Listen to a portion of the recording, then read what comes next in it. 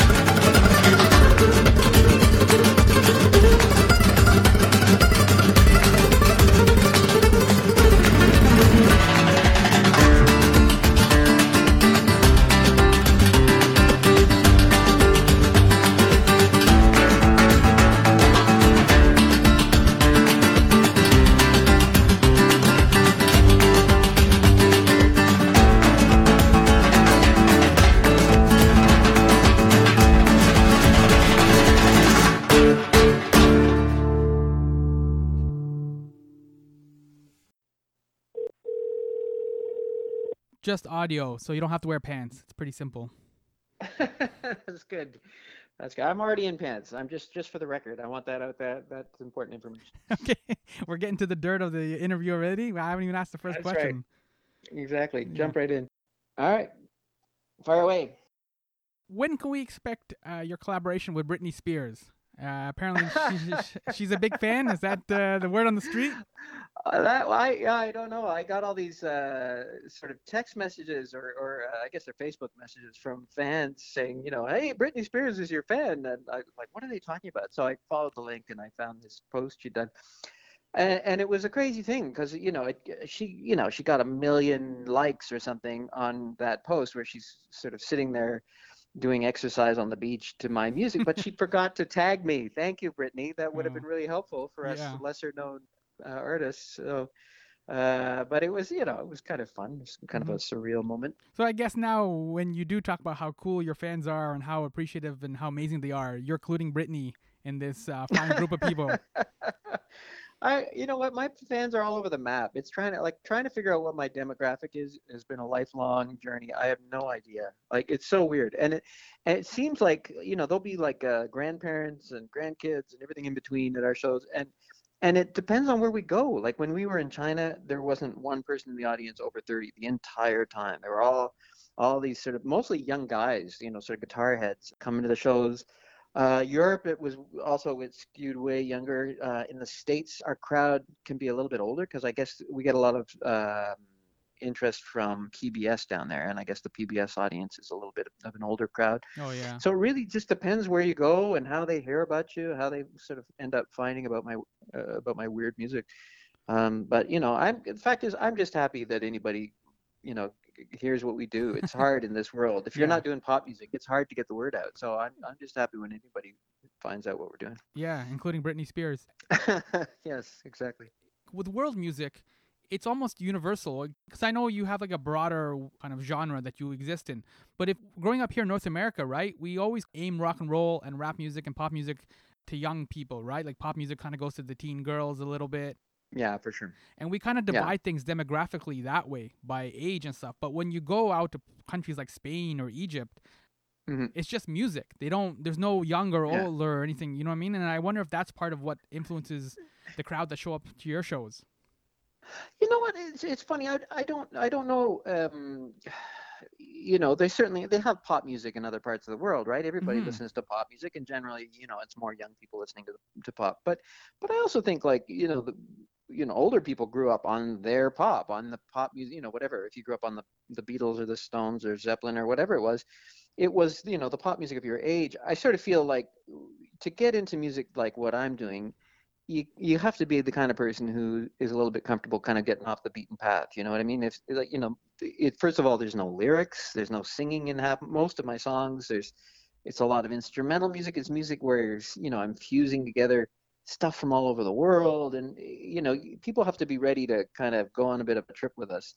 I always sort of joke that people when they come to the show, I hope they bring their passports and get their flu shots up to date. You know what I mean? We're Yeah. we're gonna take a trip.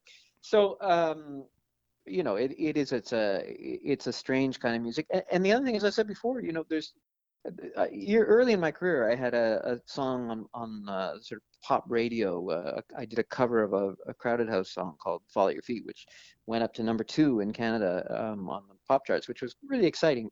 But other than that, I mean, that was a real exception in my career. Most of my music is not at all the kind of thing you could play on pop radio, and so it's really, it's a weird thing. You get people who, on the one hand, there are way less people who hear about me, but on the other hand, the fans I have are incredibly dedicated because they don't hear you everywhere. Like there's some bands where you're on the radio all the time, and if you stop being on the radio, they forget about you. Whereas with my crowds, they never heard me everywhere. They always had to kind of find me, hunt me down. We get people flying in from all over the world to go to concerts. We'll be doing a tour of the states. We'll be in, Des Moines, Iowa, or something, and we'll get people from Germany in the crowd, but Yeah. we flew in from China. Like really, wow, that's crazy. Yeah. On any given night, there'll be like 30% of our audience will have driven 5 hours or something to see us. So it's nice. It's nice to have dedicated fans for sure, and I kind of feel like it's part and parcel of being off the beaten path. Does this group of fans that come from all over the place, especially places like Des Moines, Iowa, do they bring different sounds with them to you as well? So then, as you make your music and give it back to them, they kind of give you new sounds and new rhythms, and they kind of give it back to you. Um, sometimes, I mean, it's funny because I feel like, it's hard to find a place in the world where you don't get to hear as many sounds as you do right here in Canada. Do you know what I mean? Like it's hard, you're not going to go to Des Moines, Iowa, and find as many different types of music as you Mm-hmm. can just growing up in Toronto. Like Toronto, Yeah. is this incredible multicultural city. It's our big claim to fame. I mean, I have to admit, when I was a kid in the '70s, growing up in Toronto, it was a bit boring. It was not nearly as exciting as it has become, and it's immigration really that has kind of made this city exciting to be in. It's got something that's really unique.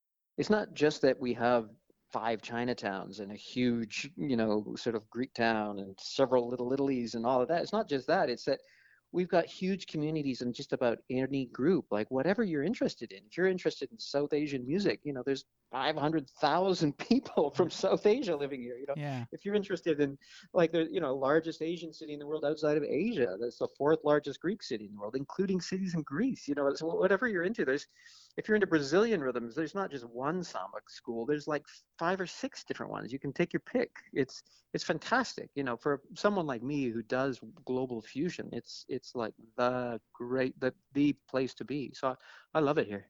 Picking up in that thread of like global fusion, has this recent like stay at home experience during this pandemic, has it been difficult for a guy who put out an album called Nomad?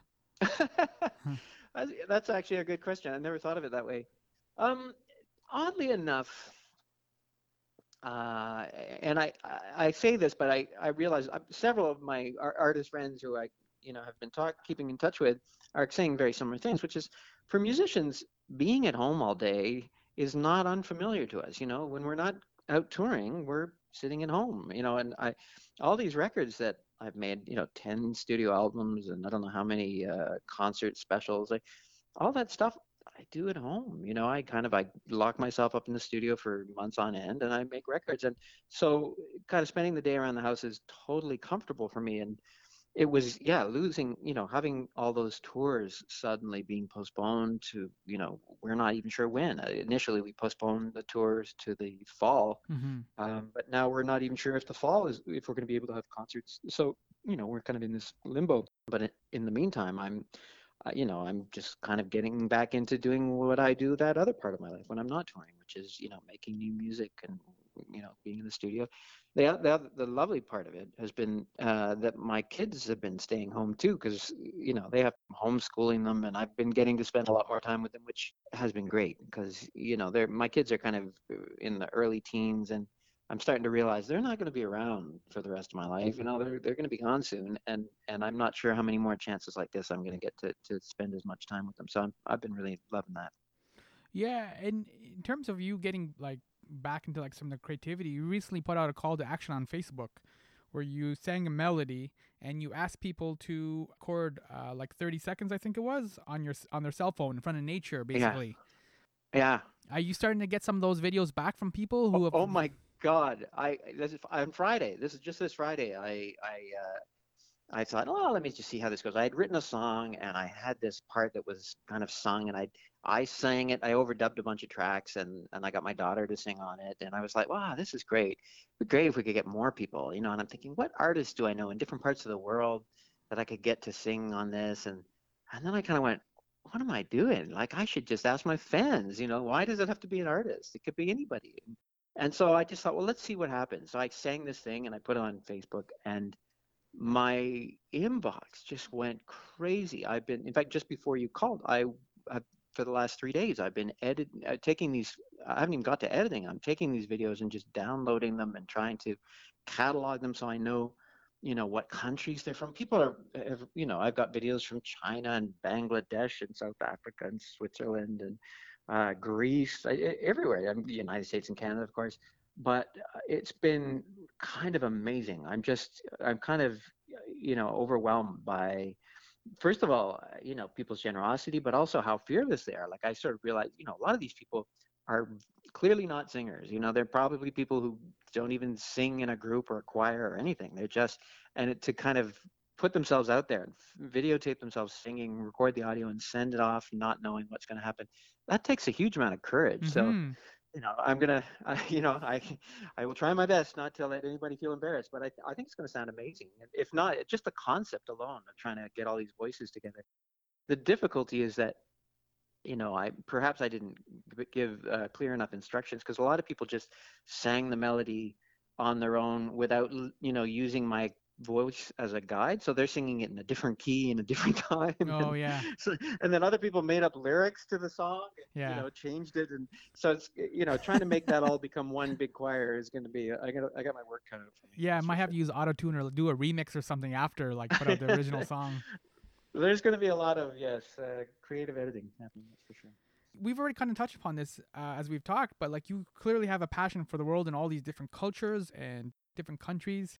Do you feel that this pandemic, because it's so worldwide and it's affected so many different lives in so many different cities and countries, do you feel that it's made the world smaller? Is smaller the right word? Well, it's funny. I feel like my whole life the world has been getting smaller. I mean, in terms of travel time and communication, the world is smaller today than France was 200 years ago. You know what I mean? That you can go anywhere and and see anything, and it seems like every year that gets smaller and smaller. Now, growing up, we never saw, unless you were part of some kind of, sort of elite group that went to see foreign films with subtitles.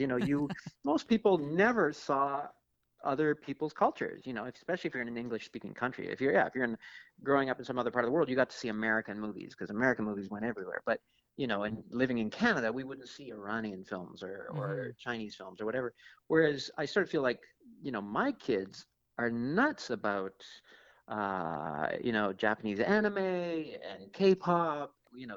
If you watch Netflix now, we're getting to see films from all over the world. Yeah. They're just television, like regular television shows. I just finished watching a TV series from Turkey, and before that, it was, something from Denmark, and I just was like, wow, this is amazing. The world really, and I kind of feel like that's a good thing, because I do feel like it's easy when we get kind of wrapped up in our own little world to start feeling a sense of fear of the unknown, fear of, people in other cultures. And, I grew up in the Cold War, and I know how crazy that whole fear of the unknown can become.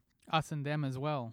Yeah, exactly. So I just sort of feel like the more we realize, like I was in Saudi Arabia about a year and a half ago. I played the first ever jazz festival, and it might be actually the last jazz festival Yeah. in Saudi Arabia. You shut it But down.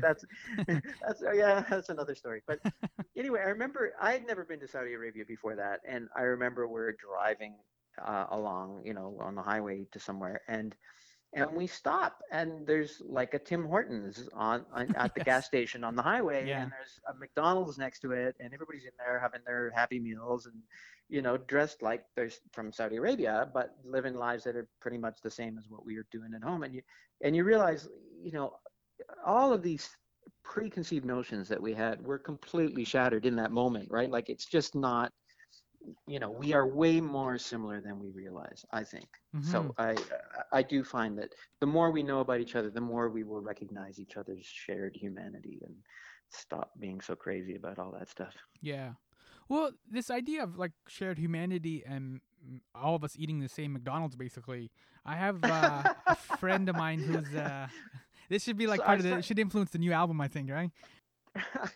I hate to think that McDonald's is a thing that's uniting us. That's really not what I'm hoping to say, but it did seem to come out that way. I apologize. No, Go ahead. it was a happy meal, though, right? That's the whole point. We're all happy.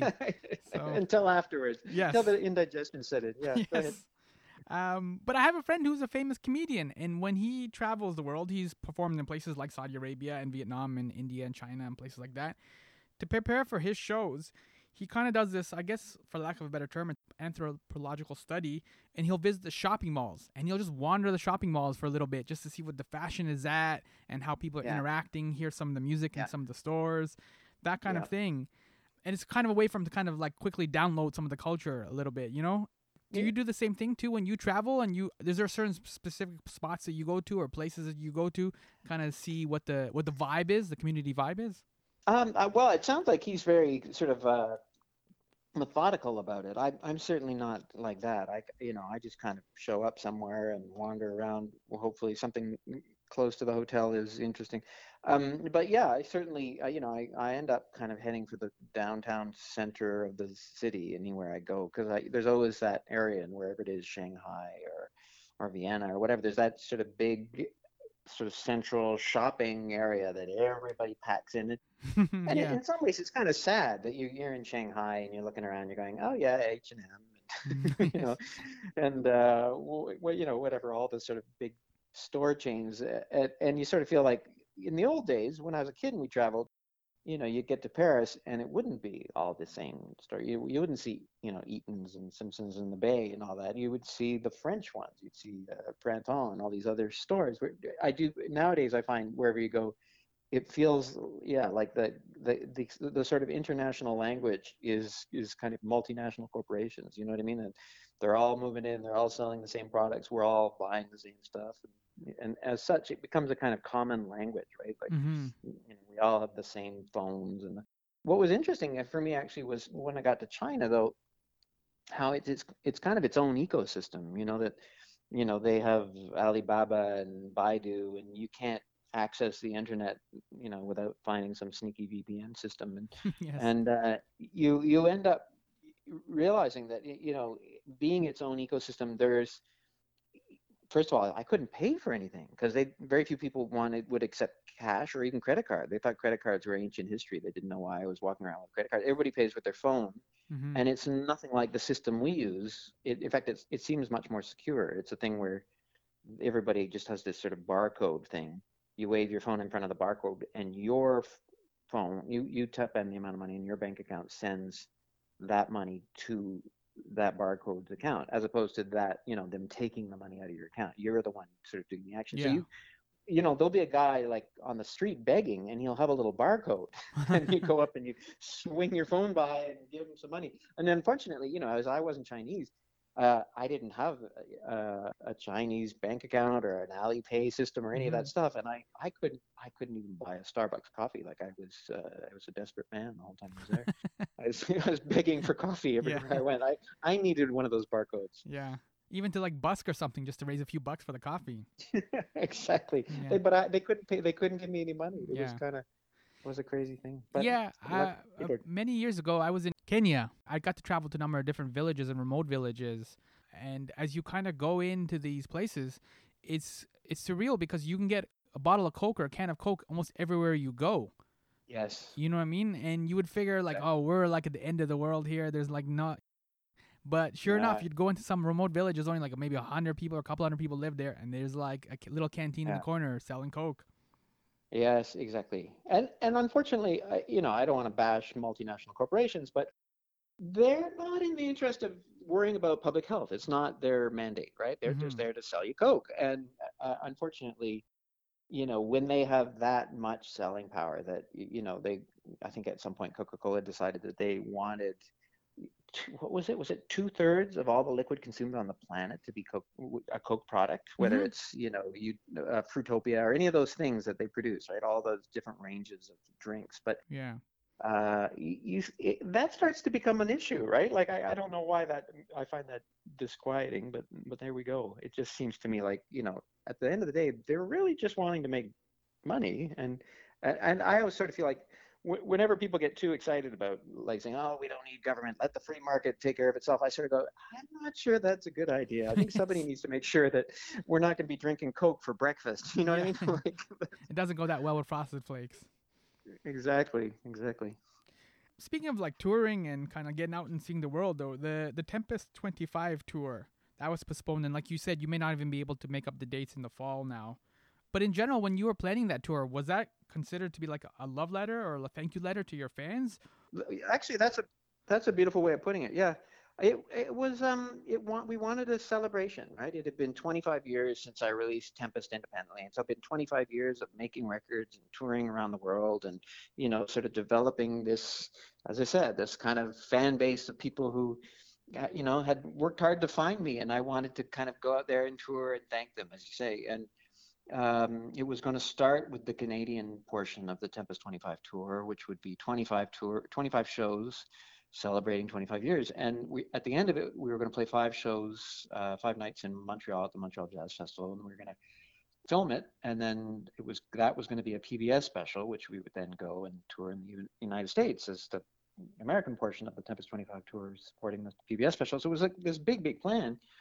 And I remember 2 weeks before we left, before we were supposed to leave on the Canadian tour, we were off in Vienna, in Austria, and we were just finishing that tour. We're sitting in a hotel lobby, and we're looking at the news, going, "My God, I wonder if this." At that time, it was still really mostly in China. Mm-hmm. Very few cases had come to Canada, and we're like, "I wonder if this is going to affect our tour." And I remember people at that time were still sort of saying, "No, no, it's never," because I guess we were still remembering SARS and how SARS, was relatively contained, right? Mm-hmm. It certainly affected Toronto more than most places, but it never became this huge pandemic. Anyway, 2 weeks later, exactly to the date, the tour was canceled, and then we realized it's not just the Canadian portion. That means, the tours in the fall and the tour of California in the summer, and the PBS special won't be done. Like everything sort of suddenly became put on hold, it was this kind of awful, surreal moment where you realize we really don't know. There's no precedent for any of us for this. The world, and then it stopped being about us. The whole world was going through it. Everybody's was kind of worrying about their jobs and and how they were going to eat, and I have to say I'm very happy about so far the Canadian government's reaction to this has been great. Most of my friends are musicians, and this whole CERB thing has been fantastic and simple and easy to access, and my friends are all able to eat and pay their rent, and that's been great. But in terms of the future of the music industry and giving concerts and all that, I don't really know. None of us do at this Yeah. point. It is going to be interesting. I think there's two challenges. The first is when you as musicians can go back and actually start performing. But then the flip Yeah, side of it is I don't know if people will feel comfortable going for a little while. Do you know what I mean? yeah. Oh, I totally know what you mean. So I think there has been discussions saying that until there's actually a vaccine, that maybe big concerts and sporting events and all those things that bring people together in large numbers are not going to be able to happen until there's actually a vaccine. We can't do that. Again, we don't know. We're still in yeah. the earlier part of this. At some point, I suppose, there will be more people who've had it who haven't, and hopefully, then the spread will slow way down because people will be immune to it, or we hope. But who knows? It's a big question mark.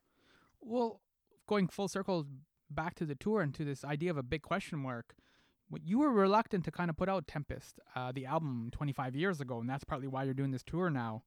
Like, did a plan eventually form now? Like, once you put this album out and it starts to gain momentum and you start going on tours and stuff, like, is goals the right word or like a direction basically of how your career went? Like, or are you just kind of now it's just still making it up as you go along? So you put out the album, PBS calls you, all right, let's do a special or two, why not? And you know what I mean? Are you just kind of just wandering around and just kind of bumping into stuff, opportunities? Well, I'd like to think it's all my grand plan, but I'm sure that there's a certain amount of wandering around and bumping into things that happens too. I think anytime as an artist, if you are doing real work, that means you're trying things that haven't been done before, and you certainly don't know if people are going to like it. If it's going to become successful, if you're going to have a career after the next record. People. There are a lot of one-hit wonders out there, and the fact that 25 years later, I'm still able to do this. In fact, we're touring more than I ever have, and I'm, touring more and more countries than I ever have. I sort of feel like that's amazing. That is certainly against the odds. I got really lucky. I feel like I kind of won the lottery in that regard. I've never had that kind of massive success. We talked about Britney Spears. I mean, I've never had that kind of pop success on that level, and I'm actually pretty happy about that. I can still walk down the street and buy milk at the corner store and nobody Yeah. bugs me. But then I can also play the Massey Hall of every city in Canada. In fact, almost in North America. And I feel like that's a pretty good situation. Like if I could play the Massey Hall or the whatever the sort of the big concert hall of every city in the world, I would be, I'd die happy. That would be like, that's the dream. You were 22, right, when you put out Tempest? No, actually, I was 30. I was quite 30, old for sorry. this to start a career. Yeah. So when you look at that 30-year-old Jesse Cook with the long hair and everything and putting that album out, what do Uh-huh. you now as an elder statesman? What do you say to that Jesse Cook? Like, because he was all nervous and he wasn't sure if this would work. You know what I mean? So now that you've had some success and you can still go to the grocery store and buy milk peacefully, and you've also toured, like, what do you say to that younger Jesse Cook? Um, it's funny, you know what? I, I'm, I wouldn't change things. I sort of feel like it was a great ride. I worked really hard the whole time. I just kept trying to do good work, and in the early days, my influences I think were much more obvious. There was an influence of Peter Gabriel. There was an influence of the Gypsy Kings. I think all of that was much more clear in my work. As new records came out, you could see that I started becoming more and more inquisitive and trying things out on my own and doing sounds I'd never heard before, or trying fusions I'd never heard before. And and I feel pretty proud about it. I don't. There's nothing really I regret. There's nothing. You know, it's funny. I sort of think nobody when you become an artist, you don't do it because you're trying to you know uh, have a stable job. You do Mm-hmm. it because you want to you want to make music and give concerts and do your thing, do this thing that you love and are passionate about, and that's what I got to do for 25 years, and I feel pretty good about that. I wouldn't change a thing. Yeah, in one you've been releasing a number of home videos, and we'll get to them in a second. But there's in the corner of them, there's a card. I think it's maybe a card or a plaque of some kind. It says, "This is your world. Shape it, or someone else will." Oh my God, people, you can see that? Sorry, yeah, well, yeah, it was in the corner there. Oh man, I gotta put those in. So yeah, when I'm mixing, so I made all my records at home. There's a couple of records there where I had a few people mix it outside, but most of the records I've mixed at home. Most of the PBS specials I've mixed at home. For the last 10 years, I've made all my own music videos. The last PBS special, I directed it and edited it myself, and so I love doing the stuff, and I love doing it, working at home. Mm-hmm. And when you spend that much time by yourself working, sometimes you can lose the thread, you can become timid. You can kind of get to the point where you sort of go, well, and not just because you're working alone, but also I find like if you're in the music industry, as great as it is, there is this kind of uh, conservatism. That I find the music industry is always chasing after whatever the last big thing is. Mm-hmm. Adele comes out, suddenly they're signing all these artists who sound like Adele. Or whoever, whatever the thing is right now. Or I bet in the next few years we're gonna have all sorts of people who sound like Billie Eilish. Or, the last few years, my God, how many singers suddenly start sounding like Rihanna? You know what I mean? Like Yeah. I feel like that's whatever was the big hit, everybody wants more of that. And and if you're an artist who's not doing that, it's easy to kind of want to lean towards that, or, then I can't tell you how many times I've been, got calls from record executives saying, we this smooth jazz thing is doing really well in the States. We'd like you to do a smooth jazz album, and it's like, that's great. I'm glad that it's doing well, but it's not. It doesn't really interest me. It's not my thing, and I don't. I don't feel drawn to do that. Or we think you should do a Christmas album. It's like, well, I get it. They sell well and they sell every year and all that. But that's really not, unless I suddenly discover this treasure trove of beautiful old Mexican sort of Christmas songs that I would really feel I need to record, I don't actually want to do that. I certainly don't want to do it because it's a good, it's something we can cash in on. I sort of feel like, that's the opposite of what interests me in music. And so, I'm one day I was in a store and I saw these two cards and I just kind of thought, there's something about that where you have to kind of rely on your own, you got to follow your own muse. You have to chase your own dreams, and you kind of sometimes you need reminding. If you're in the studio and you're going to do something, you suddenly find yourself about to make a sort of safe choice. It's like, no, you know what, do the thing you like. It doesn't matter if maybe it's only you that's going to like it. Maybe everybody else is going to go, oh, I don't like that, but you've got to chase it. You got to, if it's working for you, that's the choice to make. I sort of feel like there's artists need to remember that we have to have a certain level of emotional honesty that we got to keep trying to find, striving for, and that's what makes art sort of real. Otherwise, what is it? If it's not, if it's not your story you're telling, then whose is it? Do you know what I mean? Does that make sense? Yeah, you were talking earlier when I asked you about the open call and having people send you in like melodies they recorded out in nature. And you were talking about how they were very brave and very vulnerable to be able to do that. And I think sometimes too, even though smooth jazz is doing well or Christmas albums are doing well, for you to kind of follow your own road and chart your own path, there is a little bit of a bravery to that, and that kind of makes that makes the music more refreshing in a way because it's like it's authentic. Well, I don't. I mean, I hope so. I hope that when people hear my music, they go, it feels real. It feels like this is something that this guy really cares about, because at the end of the day, the only barometer I have is my own. I can't guess what other people are going to like. Do you know what I Hmm. mean? I only know what gets the hair standing up on the back of my neck. And so I have to follow that. And I think it's difficult because around me, there's always people who work in an industry and they're like, oh, look at this. This is doing really well. And you sort of go, I know, it's great. It's great that whatever that thing is doing well. But ultimately, I'm not that. I'm me. This is what I'm doing. And one of the things you're currently doing or have done is really neat. You re-recorded the Tempest song, like I was asking you before, as an elder statesman, a song that you worked on years and years I'm ago. trying to get comfortable with that phrase, by the way, but go ahead. Yes, the Well, how elder would you want statesman. me? How do Yes. you want me to phrase it? Like, It's yeah. okay. I'm stroking my long beard as you say it. All right, that's Go fair ahead. then. There you go. Pull out my monocle. There you go. See, it works. And when in the post for Facebook, when you posted it, you said part of the reason for you to re-record it was that you asked yourself, "Have I changed as a musician or as a producer?" So, what is your Mhm. answer? Have you now that you've re-recorded this song and you put this video out? Like, what was your answer to that question?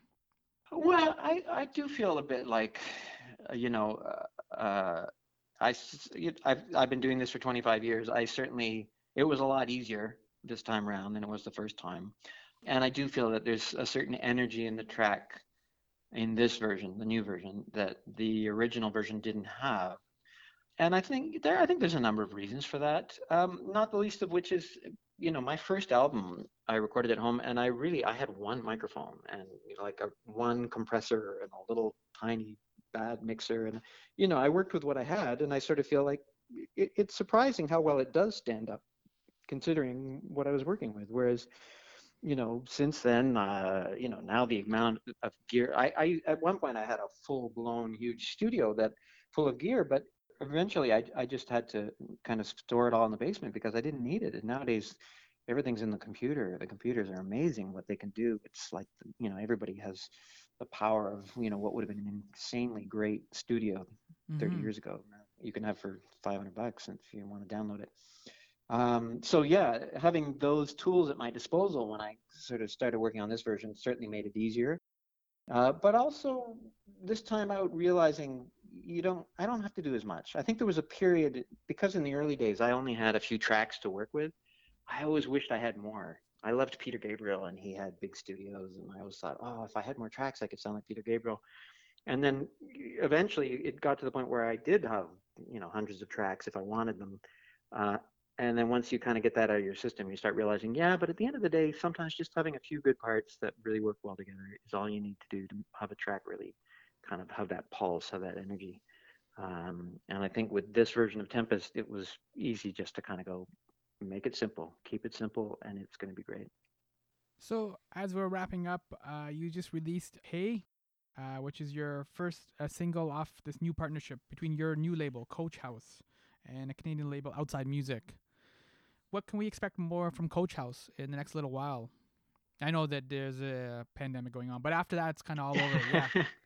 Well, you know what? I think I'm switching more to, up till now I've done 10 studio albums in 25 years. I'm switching more to kind of a singles model. I think the world has really changed, and I'm just going to start putting out singles, and maybe it'll be kind of more like the 50s and 60s, where you'd have enough singles together, and then maybe you'd cobble them together and make an album out of it. So I think that's what we're going to try. I'm going to certainly be producing music during the pandemic. and releasing it independently, and then if whether that turns into a CD, I don't know. I'd like to try and make a video myself for each one of these things as I put them out. So that's a different process too. In the past I never did a video for every song I produced. That would have taken forever. But now it's we have the ability. I have the ability to make these things at home. I have the ability to make the videos. So why not give it a try? See what happens. Yeah, for the Tempest video that you posted on Facebook, you have even drone shots in it.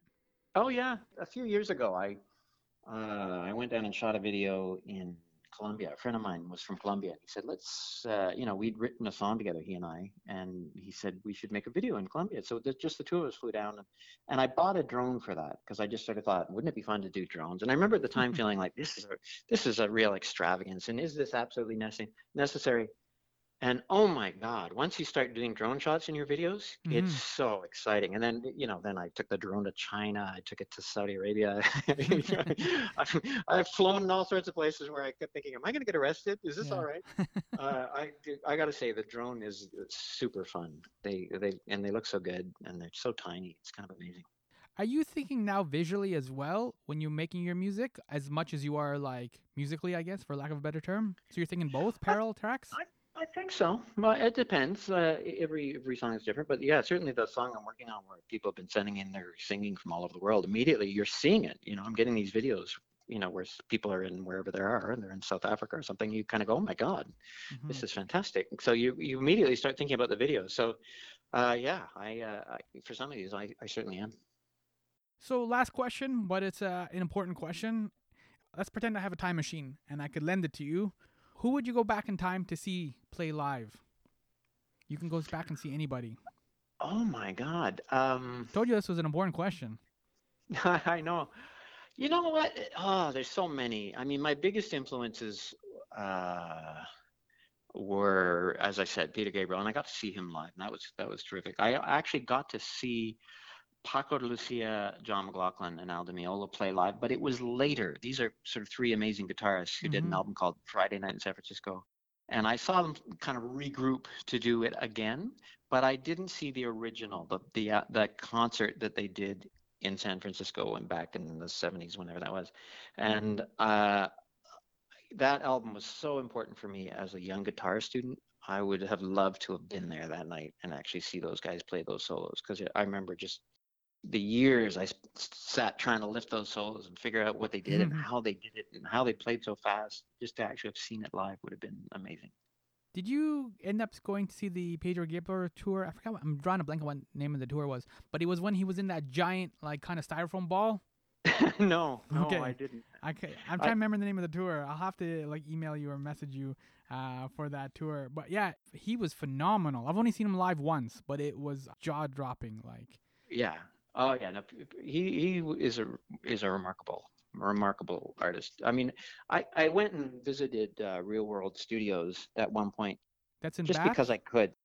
So, yeah, in Bath, England, Bath, exactly. England. And Yeah. I it was one of those things where I was in England and I was recording, I think, at Elvis Costello studio, and it was a time when the music industry was still this big thing, and I pulled some strings and I got an in to Hmm. go and just hang out at Real World Studios, and I, it was like going to Mecca for me. You know what I mean? It was like, oh my God, here I am in this sort of sacred recording studio, this thing that I've admired my entire life, this artist I hold so in such high esteem. So yeah, it was kind of amazing. And like there's the big studio which is on the main floor, but then there's a really sort of creative studio up in the attic where Peter makes his own records, and then there's the cottage, which is up the hill from the big A room, and both of those actually had little tiny Oxford consoles, and you could see all these instruments like Tony Levin's bass sitting around, all these things that you're just kind of like, wow, this is really exciting. That's neat. Yeah, he needs to kind of come back a little bit more and like kind of be a little bit more prominent. We've kind of unfortunately forgot about him. I think it's that. I also think he's an incredible perfectionist, and I think people I know who've worked with him say he'll work on things for years and years, and he just won't let them go until they're absolutely perfect. And then by the time they're perfect, he'll kind of poke his head out of the rabbit hole and look around and realize that the world has changed since he started the track Yes. years earlier. And he's like, oh, this isn't relevant anymore. Let me start something new. So I sort of feel like part of it is him. He's just an incredible perfectionist, which is why his stuff's so great. Hmm. But it certainly made him way less productive. That's for sure. Yeah. Well, you are thankfully still productive and still working, Thank you. and even though you're working from home, you're still releasing some really cool videos, and we can look forward to the. What's the name of the open call song that we can look forward to? Does it have a name yet? The one you. The working title is Blue Skies, and I don't know. I'm hoping to get it out within the next couple of weeks, so it should be available soon. Okay, and where can people find you online in terms of social media, just in case then there's tour announcements and things like that as things get I think if rescheduled? you type my name into Google, and you'll get my Facebook page, my Instagram, my YouTube channel. It's Hmm. all. I think my Instagram is musician Jesse Cook. My Facebook is just Jesse Cook, and as is my YouTube channel. But that's where I do all my postings. I even have Twitter, but to be perfectly honest, I don't tweet much. I'll tag or I'll link, a Facebook post or something to Twitter, but I'm not a great tweeter. So there it is.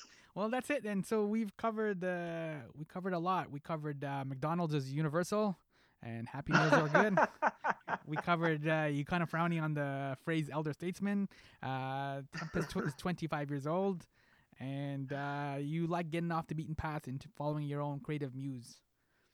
So Wow, that's great. You really kind of summarized the entire conversation. We don't even need to run the interview now. You just say that part, and we're yeah, good. he's a cool dude. He's seen McDonald's all around the world, basically. That's it. Like, There you go. yeah. There you go. So All right, very good. I appreciate it. Thank thank you. you, Jesse, for this time. Thank you so much. Okay. Bye-bye. Short version of Notes and Noteworthy. It turns out I am old. I guess that's the first note. I don't know why nobody told me this. The Peter Gabriel tour I was talking about with Jesse, that was 2002. The Still Growing Up tour. I did not realize it was that long ago. It only felt like a couple of years ago. So, I'm old. The Blind Boys of Alabama opened for that show, so that was like two fantastic performances all around. This episode of My Summer Lair opened with Jesse Cook's recent Tempest remake, and it will close with Jesse's latest single, Hey. My name is Sam Yunan. If you want to say hey, I am at My Pal Sammy for Twitter, My Pal Sammy for IG, and My Pal Sammy for Facebook. All three are My Pal Sammy. Thank you so much, Jesse Cook, for sitting down with me, and most importantly, for sharing your music.